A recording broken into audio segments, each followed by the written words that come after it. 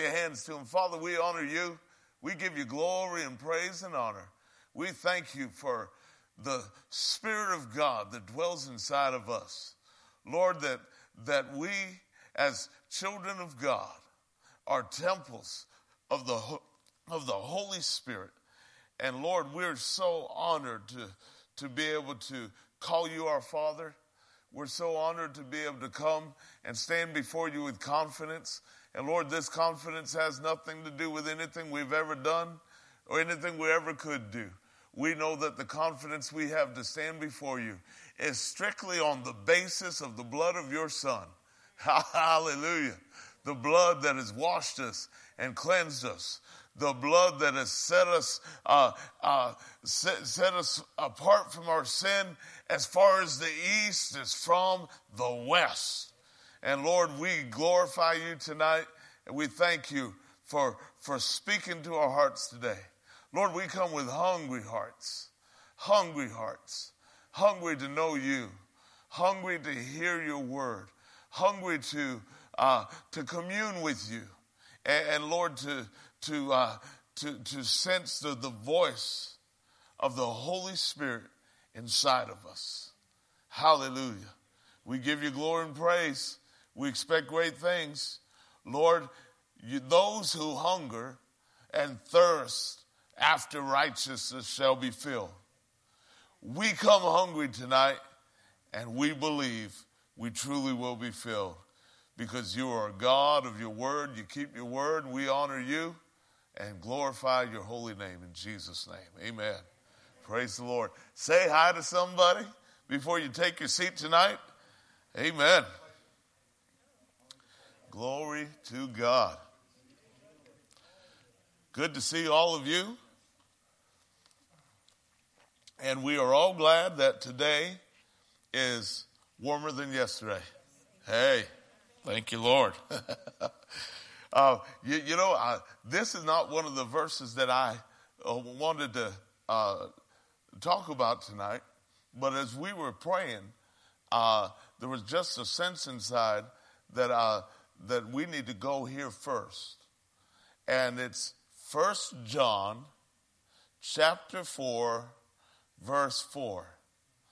And so, sound booth, if you can get that, that's fine. If not, no worries. Because if you got your Bible, you can look it up. If you got your phone, look it up. 1 John chapter 4, verse 4.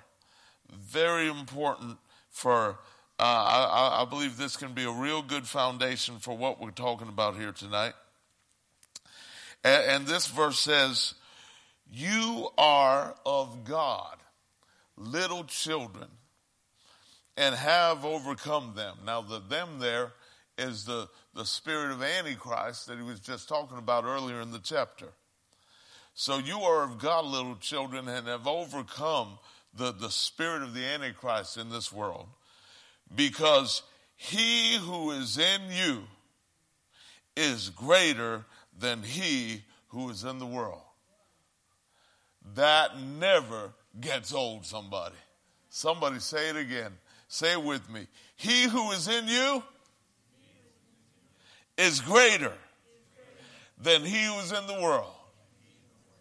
One more time. He who is in you is greater than he who is in the world. We're going to personalize it now. He who is in me is greater than he who is in the world. Well, who's in the world? Well, in the context of that particular verse, it's talking about the spirit of Antichrist that's in the world. We also recognize Satan being the god of this world, not the big G, the little g, but he is the god of this world, and his time of functioning in that way will expire. That's not going to last forever, because there's coming a day when the kingdoms of the kingdoms of this world shall become the kingdoms of our Lord and of his Christ, and he shall reign forever and ever. Somebody conduct the orchestra as you think about Handel's beautiful music, as you quote that verse. He shall reign forever and ever. So he who is in the world is the devil. We understand that. He who is in you is the Spirit of God. The Spirit of God dwells inside of us as believers. And what I'd like to talk to you about tonight, and we'll just see what happens. I want to talk about the Holy Spirit's impact in our lives. The Holy Spirit's impact in our lives. Now the thing is that he impacts us in so many ways. There's no way that we're going to go ahead and go through every particular way and nuance of how he impacts us in one night. That's not possible. I'm not sure it's possible to really go through that in a lifetime. But I'll tell you this, I believe that the Lord wants to highlight some things tonight, and we're just going to go ahead and believe him together. I'm going to go ahead and trust him for this, and you trust him for the same thing, that he's going to go ahead and highlight the particular things that he knows need to be emphasized and highlighted at this particular moment in time. Amen. Glory to God. I trust him for that. Are you with me? Amen. But one thing I want to say to you tonight is that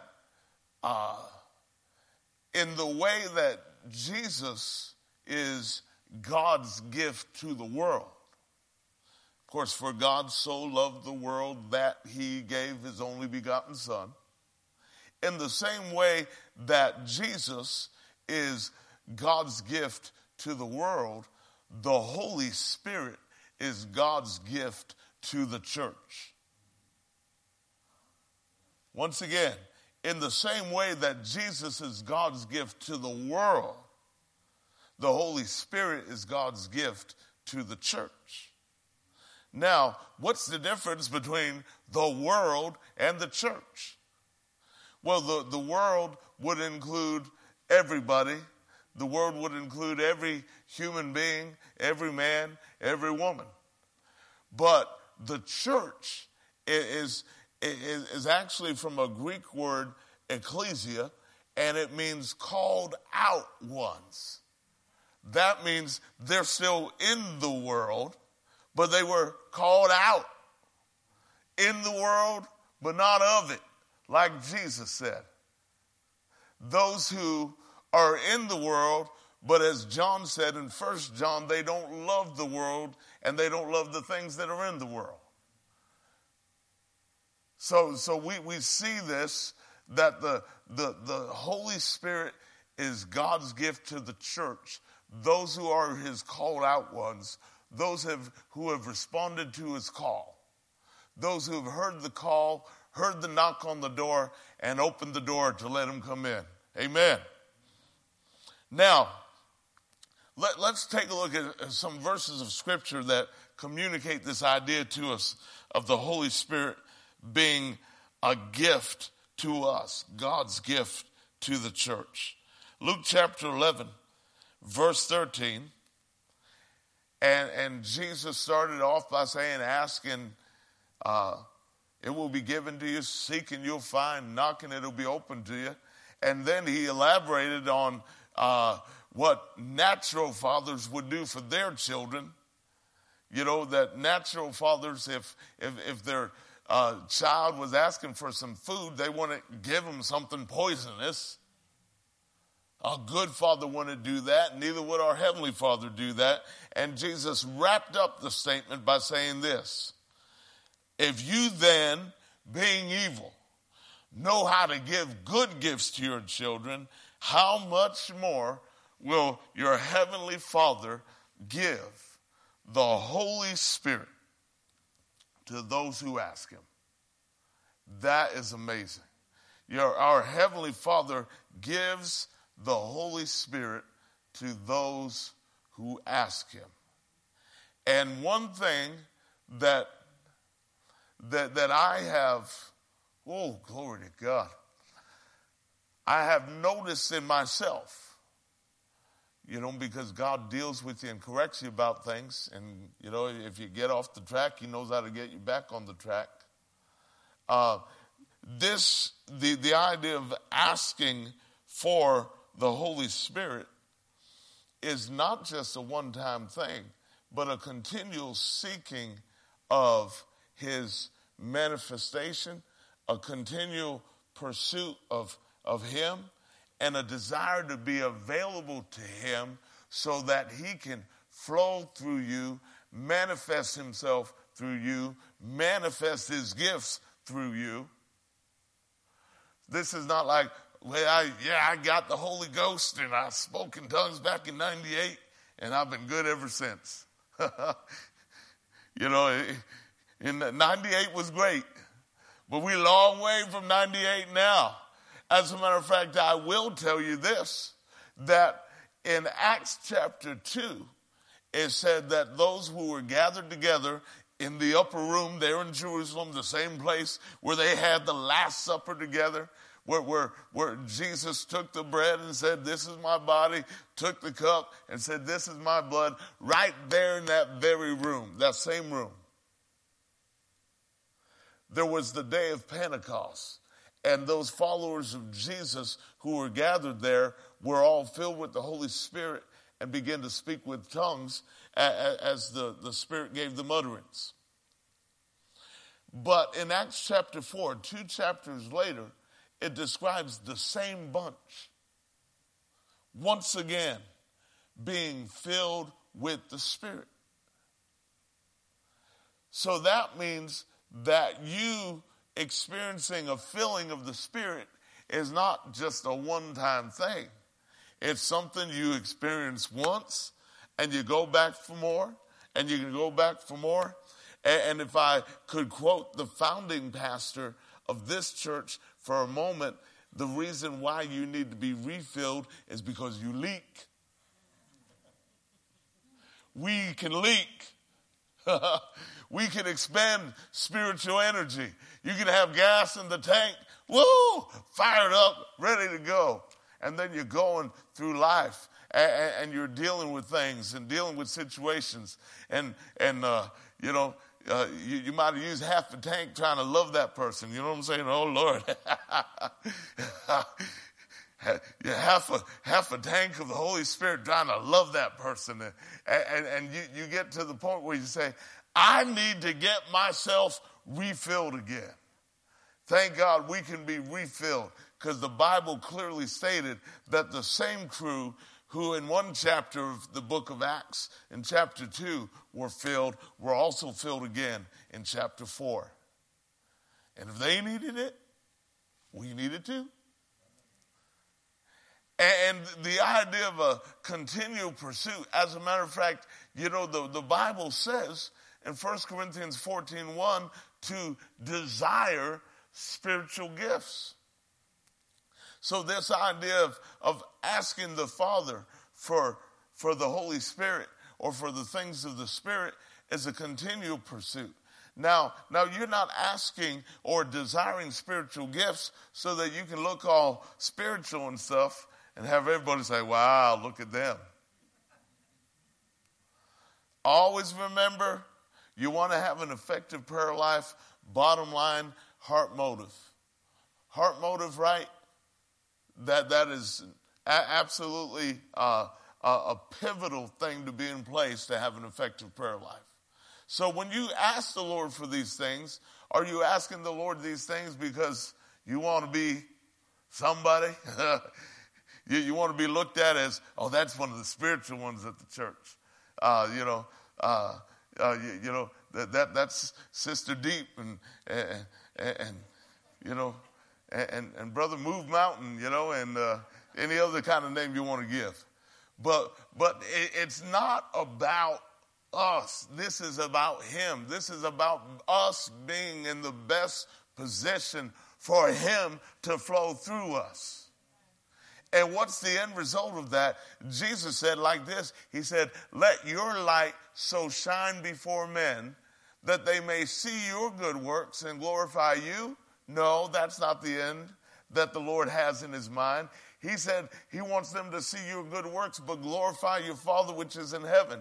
So in this way, he wants people to go ahead and receive and be blessed by the Spirit of God flowing through you, but not so they could say ooh and ah about you, and not so they could pat you on the back, but they could glorify the Lord Jesus Christ. Hallelujah. So he is a gift.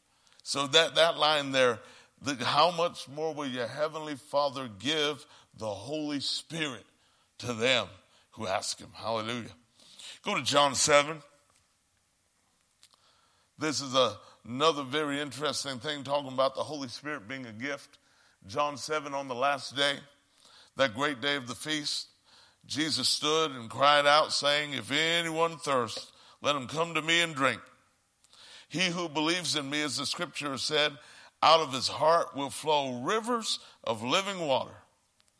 But this he spoke concerning the Spirit, whom those believing in him would receive. For the Holy Spirit was not yet given, because Jesus was not yet glorified. So Jesus spoke concerning the Spirit. And how did he speak concerning him? That out of your heart would flow rivers of living water. Wow, glory to God forever. Now think about this, that was not the only situation where Jesus was talking about water. There's two places in the Gospel of John where he talked about water inside of you. One was where the woman at the well was talking to Jesus, the Samaritan woman at the well, Jacob's well, in John chapter 4. And Jesus made this statement, and he may have pointed right at the well when he said it. He who drinks of this water will thirst again. But the one who drinks of the water that I shall give will never thirst again. But that water will be in him a spring of living water flowing up into everlasting life. You remember that? It's absolutely amazing to think about the fact that inside of us is that very thing Jesus described. Those of us who are followers of Jesus, that have put our faith and trust in him and have received the gift of eternal life, you have that inside of you. A well of water springing up into everlasting life. But that's not all, because over in John 7 is what we just read here. So you've got a well of water springing up inside of you, but he also talked about you having a river of living water that's flowing out of you. Hallelujah. And I want both dimensions of the work of the Spirit in my life. I don't want to be just satisfied with the well. No, I want to have the well and the river. That means the well springing up inside of me, and thank God for that. What a blessing. But I want to go ahead and have the river that flows out of me, because God is not just intending for you to be a pool that the water pours into and stagnates. No, God wants to go ahead and give you enough to supply what you need, but also to have it flowing to you so it can flow through you and be a blessing in somebody else's life. When you have the fullness of the rivers of living water flowing out of you, they're going somewhere else. They're going to somebody else. They're blessing you as they flow through you, but you're not the final destination. It's going to somebody else. And it'll bless them as it flows to them, but it's not the final destination either. God's intention was for that river to keep on flowing and flowing and flowing and flowing. Hallelujah. And so we don't want to be, like I said, a pool where the living water stagnates. No, we want it to come and refresh us and go through us and to others to refresh others. Hallelujah. Now we can spend a little more time talking about the gift of the Holy Spirit. There's actually lots of scripture that makes that clear, that the Holy Spirit is a gift. But we're going to go ahead and jump ahead. And let me say this to you. Jesus talked about us asking the Father and that he would give the Holy Spirit to them that ask him. But how do you receive the gift? We know we can ask. And we know that if a natural father would give good gifts to their children, then how much more would our Heavenly Father give good gifts to them that ask him? But how do you receive things from God? Well, the Bible is very, very clear. As a matter of fact, I want you to go ahead and look at this with me. This is Galatians 3, and we'll read the 13th and the 14th verse. How can we receive the gift of the Spirit? Galatians 3, 13 to 14 says, Christ has redeemed us from the curse of the law, having become a curse for us.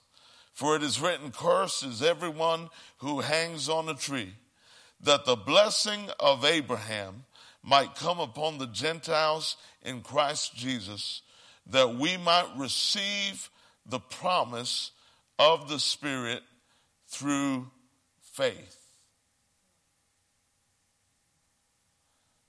There is no such thing as somebody who's going to follow Jesus who's not putting their faith in Jesus. Those two don't coexist. If you're following him, that's because you're putting your faith in him. That's because you realize his superiority. You realize the fact that there's lots of people out there who can't be trusted. The person in the mirror can't be trusted. But this Jesus, he can be trusted. I can put my faith in him. I can trust his word. I can know that anything that he says, you can take it to the bank because he is, he's one, and the character of God as it's put out in Scripture, he's not a man that he should lie. He's not the son of man that he should repent. Now, Jesus obviously became the God-man. Thank God he did. Otherwise, we wouldn't be able to be saved. So thank God he did become that. But he was not operating as a fallen man who would lie. No, as a matter of fact, every word he spoke was the truth. As a matter of fact, if you ask Jesus, where can I find the truth? He said, you don't have to look any further. I am the way. I am the truth. I am the life. And no one comes to the Father except by me. Amen. So we receive the promise of the Spirit through faith. So when we go to the Father and we inquire, Lord, I really want the Holy Spirit. If you're not yet filled with the Holy Spirit or baptized with the Holy Spirit, synonymous terms, and you want to be, you can go to the Father and you can ask him for that, and he will give you that.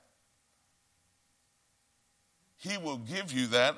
And let me say it like this. Not only will he give you that if you're asking in faith, but Jesus said something very clear.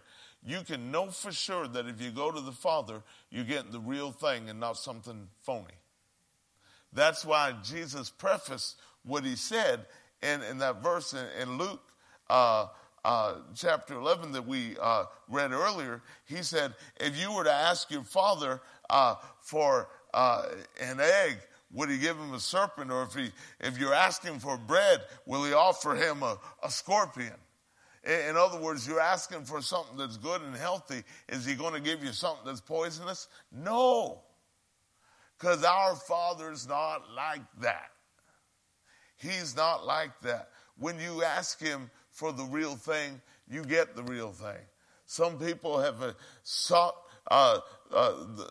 God about being filled with the Holy Spirit, and then they've been concerned about whether they are whether what they got is the real Holy Spirit, or if they're just playing around and or they got some other kind of spirit. People really have these kind of concerns. Jesus, knowing that in advance, addressed that concern, said, if you ask the Father for the real thing, of course he's going to give you the real thing. He's not going to give you a serpent when you're asking for an omelet. He's not going to go ahead and give you a scorpion when you're asking for a piece of bread. No, when you ask for the good Holy Spirit, the good gift that God gives, because every gift that he gives is good and perfect, that's the very one you're going to get. You're not going to get a counterfeit spirit. You're not going to get a funny spirit or a weird spirit. No, you're going to get the very thing you asked for. You ask for the Spirit of God. He gives you the Spirit of God. But ask in faith. We receive the promise of the Spirit through faith. Through faith. And a big part of this faith is faith in his character. Just like Jesus described his character in that portion of Scripture we were just talking about. That you got to give God more credit than some earthly guy who's not going to go ahead and try to poison his children. Jesus said if earthly fathers would go ahead and not be doing harm to their children, not be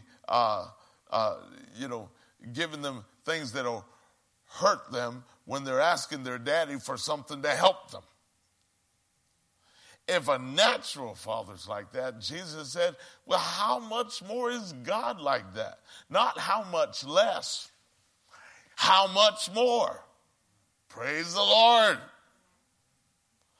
And so faith in his character, wow.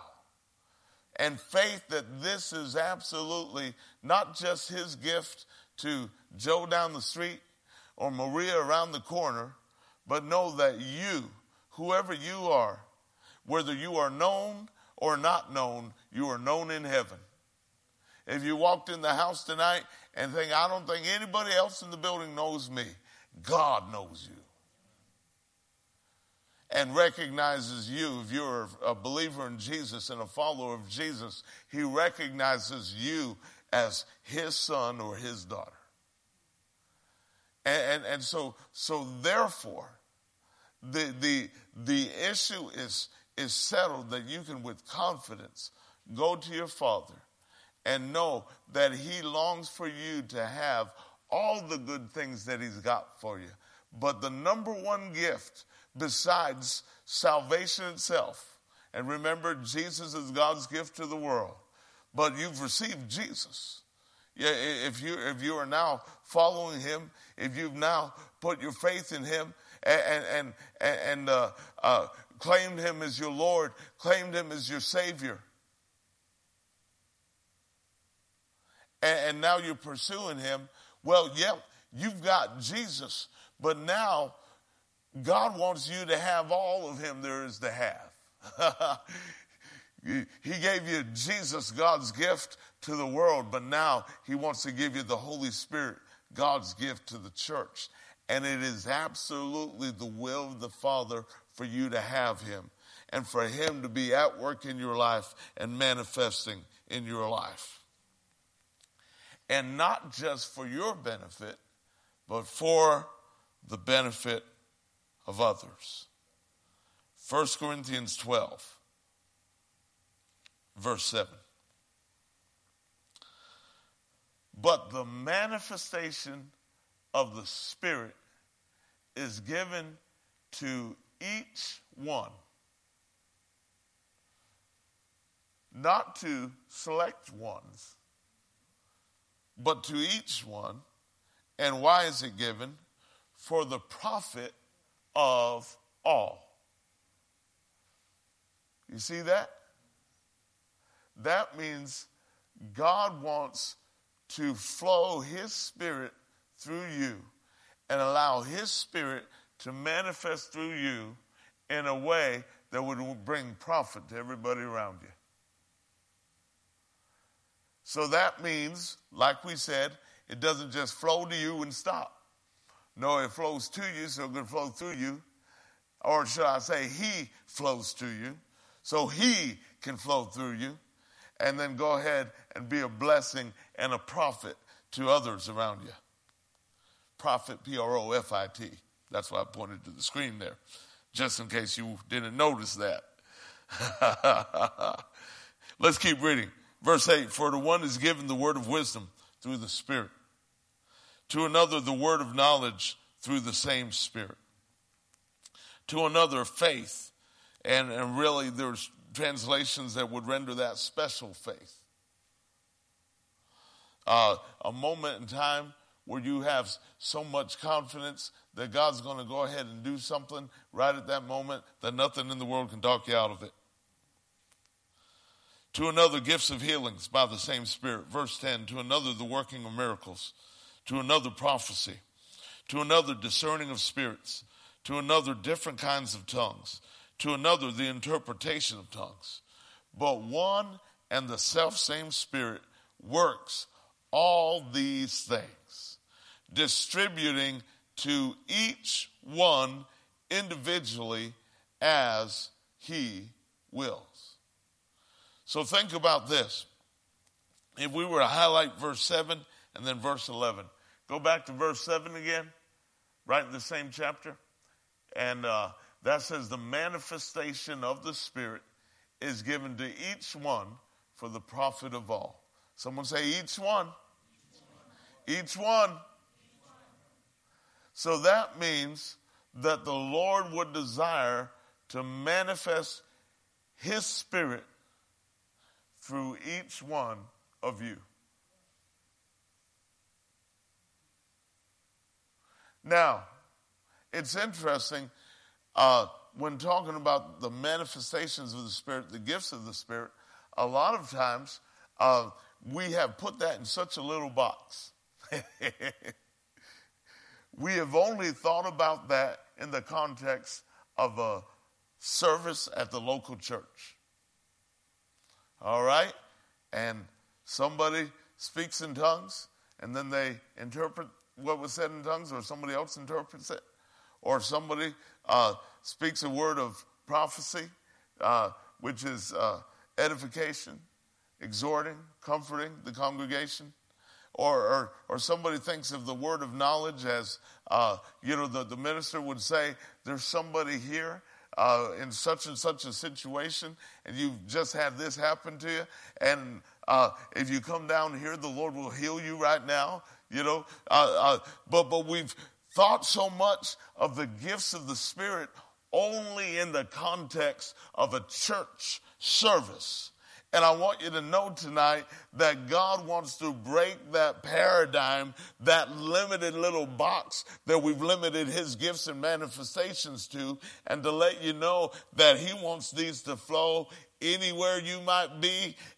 He wants these to flow in Walmart. He wants these to flow in the parking lot. He wants these to flow at Panera and Starbucks and Dunkin' and everywhere else. He's not limited to this. So we have to break like traditional ideas of the way that we think, well, the gifts of the Spirit, they happen like this. And if it's not that, then we don't think of it in such terms.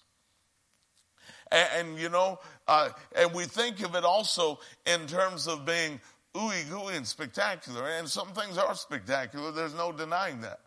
But we can't miss the moments when the Lord would point somebody out to you and say, just go ahead and tell them this. And you think, well, Lord, that seems pretty simple. That doesn't seem to be like lightning shooting out the sky or anything. But our job is to not argue with the Lord about whether we're going to or not. Your job is to just do what we are told to do. Isn't that right? Who's the head of the church? Jesus is. We get orders from headquarters. We carry out the orders. It's not a matter of fussing with him about it or arguing with him about it. Just obey him. So the Lord points somebody out to you and says, say this to them. Or somebody who is, you see, they may be walking a certain way, or they may have a clear physical something going on, and sometimes it may not be that clear what's going on with them. But when the Lord sends you to somebody to allow the Spirit to flow through you, to allow him to manifest through you, because this is not, the Bible read very clearly here, this is not the manifestation of the Spirit is given to select holy ones who have halos on their head. The manifestation of the Spirit is given to people who, feel the Spirit, get the goosebump on the third rib. And you can hear, they walk in the room, you can hear the organ music playing. You know what I'm saying?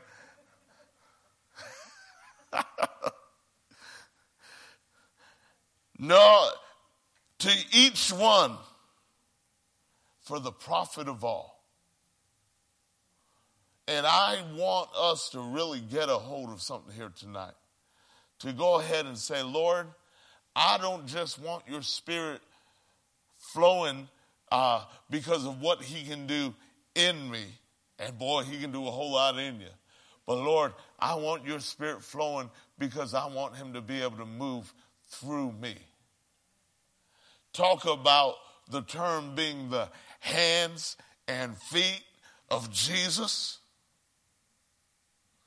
Well, I talk about this right here, that the Spirit of God manifesting himself through you can bring Jesus to people, can profit not some, but it is for the profit of all. Now let's look at verse 11 here once again.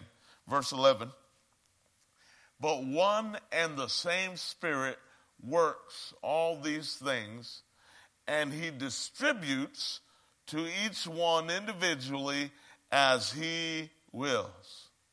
Now, another thing, as far as a proper way of thinking that we should have about the manifestations or gifts of the Spirit, we cannot have this thought, well, this is my gift.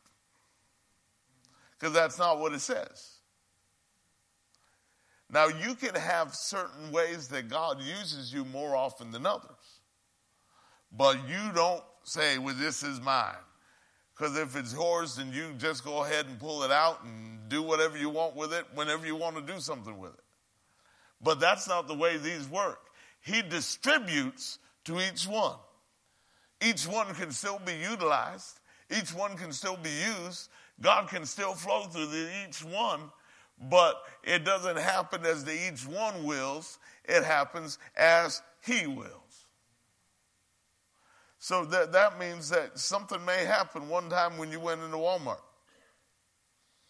and you did something a certain way, being led by the Spirit, and you saw wonderful results. And then the next time you went into Walmart, you tried to duplicate it. But that time it was you trying to manufacture it, and it wasn't God moving on you to do something. Now you can go ahead and always pray for somebody. You can always speak the word to somebody. But as far as the manifestation of the Spirit, that's something that is not up to you when that happens. That's up to him when that happens, all right? So I just want to go ahead and say some things tonight that can help us, help bring some clarity to some things. Break down that paradigm, that limited little box that would keep spiritual gifts in the context of someone standing up and saying, my little children, or, whatever kind of church background you might have. Some have not had any introduction to that, and some have. But I just want to say that we want God to go ahead and be the one who sets the example of what something should look like, rather than our own little church experience, and we limit what God can do to this little box based on what we've experienced in life before. Thank you, Lord. What I want to do is I want to skip over Acts 20 and Acts 13. That's good stuff, but I know that we're not going to have time to really dig into that. And there's one other aspect of the Holy Spirit's impact on our life that I'd like to get into tonight. And that is his ability to bring you revelation. Now, some people argue about the term revelation, saying, well, the scripture has already been written, and there is no more revelation. And as far as Scripture is written. Nobody's adding the 67th book to the 66 books of the Bible. But if you don't like the word revelation, maybe you like the word illumination, where God can take something that already is written and put such a spotlight on it where it goes, woo! You like that old commercial, I could have had a V8? Man, I read that verse 1,000 times, over and over and over again, heard that verse. And now I've heard it like I'd never heard it before. Like I said, boy, where have you been? Because now that verse comes alive. But here's the thing. I don't mind using the word revelation because the Bible uses the word revelation. And I want to talk about this as another aspect of the way that the Holy Spirit impacts our lives. And part of what he wants to do to flow to you, but always remember that when he's revealing something to you that benefits you, he's looking to get more out of it than that. God's always multitasking, shall we say. Where he's not just saying, all right, I gave you, I revealed something to you, and now you're so blessed and fired up about it. But no, first of all, what are you going to do about it? Are you going to just be excited about it, or are you going to do what he's revealed? And then, are you just going to go ahead and be excited about it, or are you going to go ahead and look to pass that on to others and show others what the Lord showed you so they can get the same blessing and benefit out of it? Once again, even though that particular wording is not here in this context, we remember the wording in the last chapter we read, 1 Corinthians 12, about for the profit of all. God's still into profiting not just you with something he gives to you, but with others through you. Amen. Hallelujah. 1 Corinthians 2.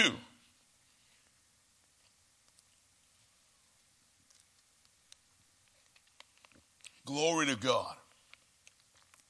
And we're talking about somebody, if you're a follower of Jesus, if you're a believer in the Lord Jesus Christ, and you have absolutely fully dedicated yourself to him, I'm talking about you tonight. The Spirit of God dwells inside of you.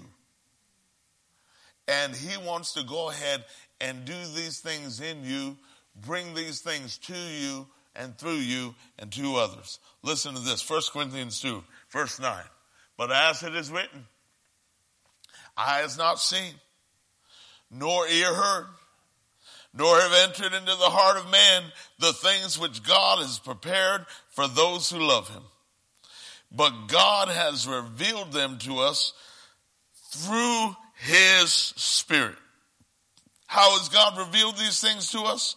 Through his Spirit. For the Spirit searches all things, yes, the deep things of God.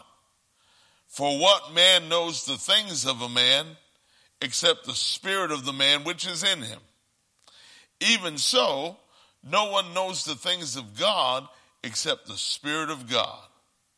Now we have received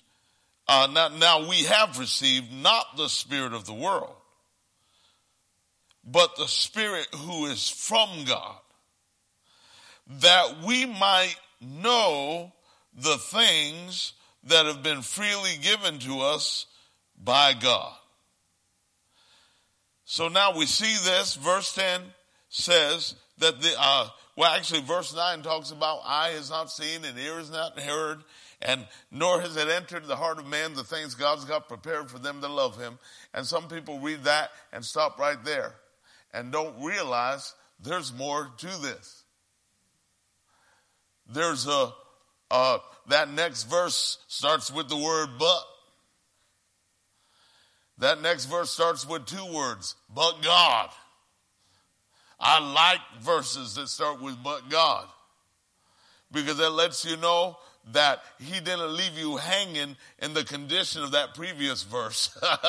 Yeah, come on somebody. You are not left with your eyes having not seen and your ears having not heard, and nor has it entered into the heart of man. He did not leave you there.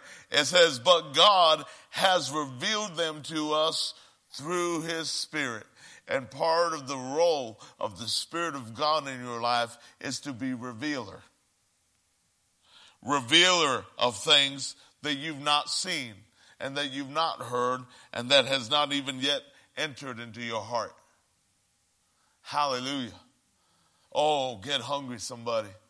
Get hungry, somebody. This is what he's got for you. And this is what he's got for all of his children. Verse 12. Now we've received not the spirit of the world, but the Spirit who is from God, that we might know. We've received the Spirit who is from God. Why?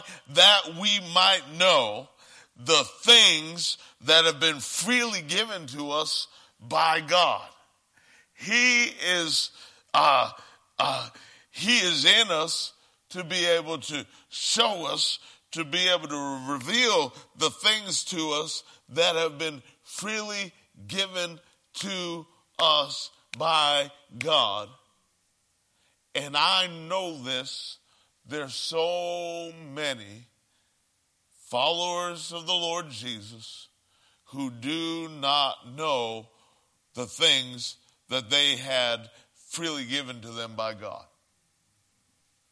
So they're living on a certain level like they need to be living on that level, when in reality they don't need to be living at that level.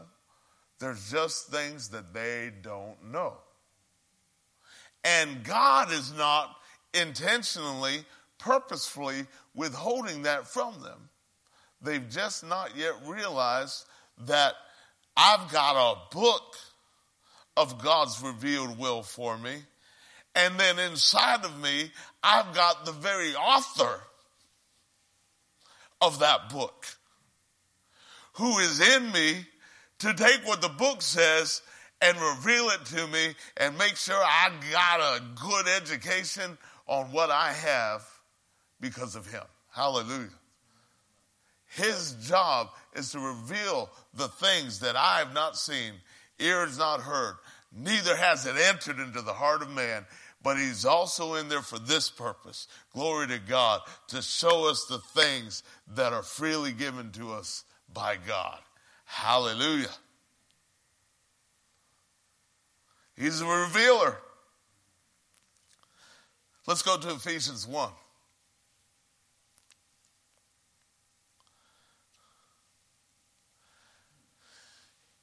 The Spirit of God who lives inside of you right now at this moment.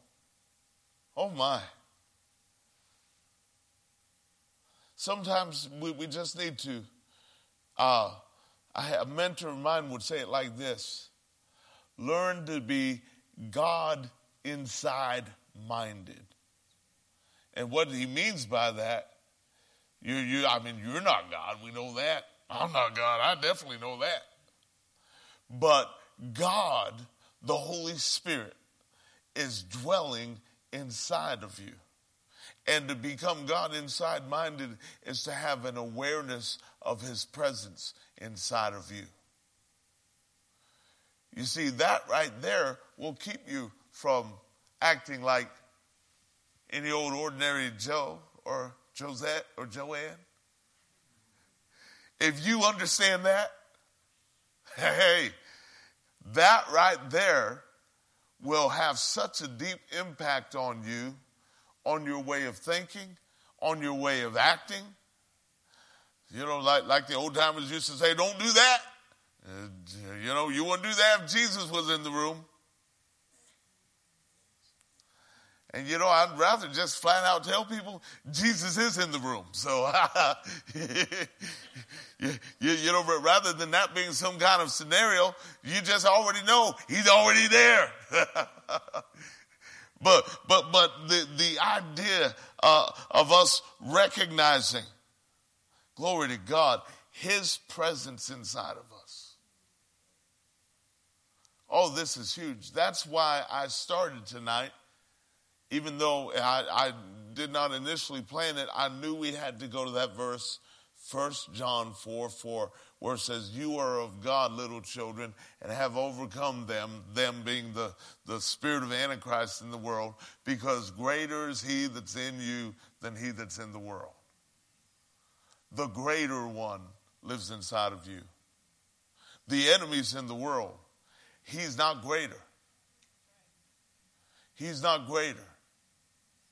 You might look at the condition of the world right now and you say, wow, it sure looks like evil's winning, and, or to remember a Patriots Super Bowl that ended on a happy note, it might feel like it's close to the end of the third quarter and evil's up 28-3. How many remember that one? Woo! Right now we say, oh, precious memories. Let's rewatch the video. But hey, I'll tell you this. Don't you fall for that for a minute. Evil is not winning. Evil's not winning. I said evil's not winning. Evil's not stronger. Evil's not greater. Greater is he. Oh, come on. Greater is he. Whoa! Greater is he that's in us than he that's in the world. Does somebody believe that tonight? I'll tell you, if there's a verse you quote to yourself every day, hey, you look yourself in the mirror and say, greater is he who's in me than he that's in the world. The constant awareness of the indwelling presence of the Spirit of God inside of you. Wow.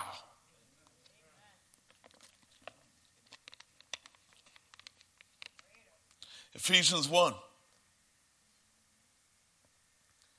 Ephesians 1, we're going to start with verse 16. I do not cease to give thanks for you, making mention of you in my prayers, which means this is a prayer. Paul is praying this for the church of the Ephesians, for all the followers of Jesus in the city of Ephesus, that the God of our Lord Jesus Christ, the Father of glory, may give to you the spirit of wisdom and revelation in the knowledge of him. The eyes of your understanding being enlightened, that you may know what is the hope of his calling, what are the riches of the glory of his inheritance in the saints. These are the things he wants to reveal to you. What is the exceeding greatness of his power toward us who believe, according to the working of his mighty power, which he worked in Christ when he raised him from the dead and seated him at his right hand in the heavenly places. This is the stuff he wants to reveal to you. Now keep on going. Far above. So Jesus, the Christ, has been raised from the dead and seated at the Father's right hand in the heavenly places. And that place is far above, verse 21, all principality and power and might and dominion and every name that is named, not only in this age, but also in that which is to come. And he put all things under his feet and gave him to be the head over all things to the church, which is his body, the fullness of him who fills all in all. Now, here's one of the things that he wants to reveal. We're talking about Paul's praying very specifically that the Father would give unto us the spirit of wisdom and revelation and the knowledge of him. And we understand that it's the very nature of the Holy Spirit to be a revealer. Not that he won't reveal other things to you, about your personal life, but right now we're talking about the way he will reveal the word to us, the way that he would reveal the things that are freely given to us of God, the way that he will reveal to us our position in Christ. Because here, as he's describing where Christ is, seated at the right hand of the Father, far above all principality and power and might and dominion. But then he goes on to say that Jesus is the head of the church and that this church is his body. So that means if the church is his body, part of what he wants to reveal to you is that you and him are not disconnected. Like Richard, if you walked into service and I want to say, well, here comes Richard in his body. Or I want to say, here comes Richard in his head. I'd say, here comes Richard. Because the body and the head connected together. Well, in the same way is Christ. Christ, the head and the body connected together, which means that if he's there, seated in heavenly places, far above principality and power and might and dominion, and he's the head of the body, and that head and body aren't disconnected, that means that we, the body of Christ, are there with him, seated in heavenly places, and far above principality and power and might and dominion. And the next chapter, if you keep on reading into Ephesians 2, makes it crystal clear when it says that we died with him and we were buried with him and we were raised together with him and seated together with him in heavenly places. These are the kind of things that the Spirit of wisdom and revelation wants to reveal to you. He wants you to know about who he is and what he's done, and he wants you to know about the very real current position that you have in Jesus Christ. Not so you can say, hey, look at me. It's never about that. It's always saying, look at him. Look at what he's done. Look at the life that I get to live. Despite my failures, despite the mess that I once made of my life. Look at who I am because of Jesus.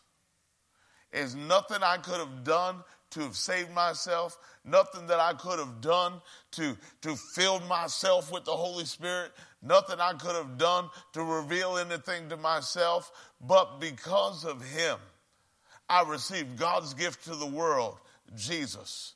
And I came into this thing called the church, the set apart ones.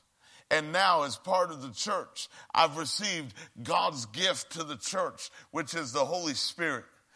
And now I've received the gift of the Holy Spirit, and I'm allowing the gift to give gifts through me, the gift to operate his gifts through me. And now I'm also allowing the Spirit of God, the very writer of the Word, the author of the Word, who lives in me, to take that Word and to reveal it to me, to show me who he is, to show me the things he's freely given me, to help me to understand the way things work, because I can't figure it out by myself, but he's a revealer. And his intention is to not leave us in the dark. His intention is to bring us into the light. Hallelujah. Are you excited about that tonight? Praise the Lord. Boy, I tell you, there's so much we can talk about, but that's just a good place to say, praise the Lord, amen. And I want to pray for us tonight. Lord, I thank you that the things that you've planted in our hearts, Lord, Lord, that this is stirring us up. Oh, Lord, we want to be stirred up. Stirred up in the Spirit. Stirred up regarding who you are and regarding your desire to manifest yourself through us and to reveal yourself to us. Thank you, Lord, in Jesus' name. May we not settle for a low level. May we not settle for just getting on by and acting like just any ordinary somebody when we realize that we're not ordinary. And the reason why we're not is that greater is he that's in us than he that's in the world. It's not us or anything we've ever done. It's he who dwells inside of us that makes us different. It's he who dwells inside of us that makes that distinction. Lord, I pray that our spirits would be so aware and so sensitive to who you are and to who we have living inside of us, that we would no longer operate on the same level, but we'd go deeper and further in you than we ever have before. In Jesus' name, hallelujah.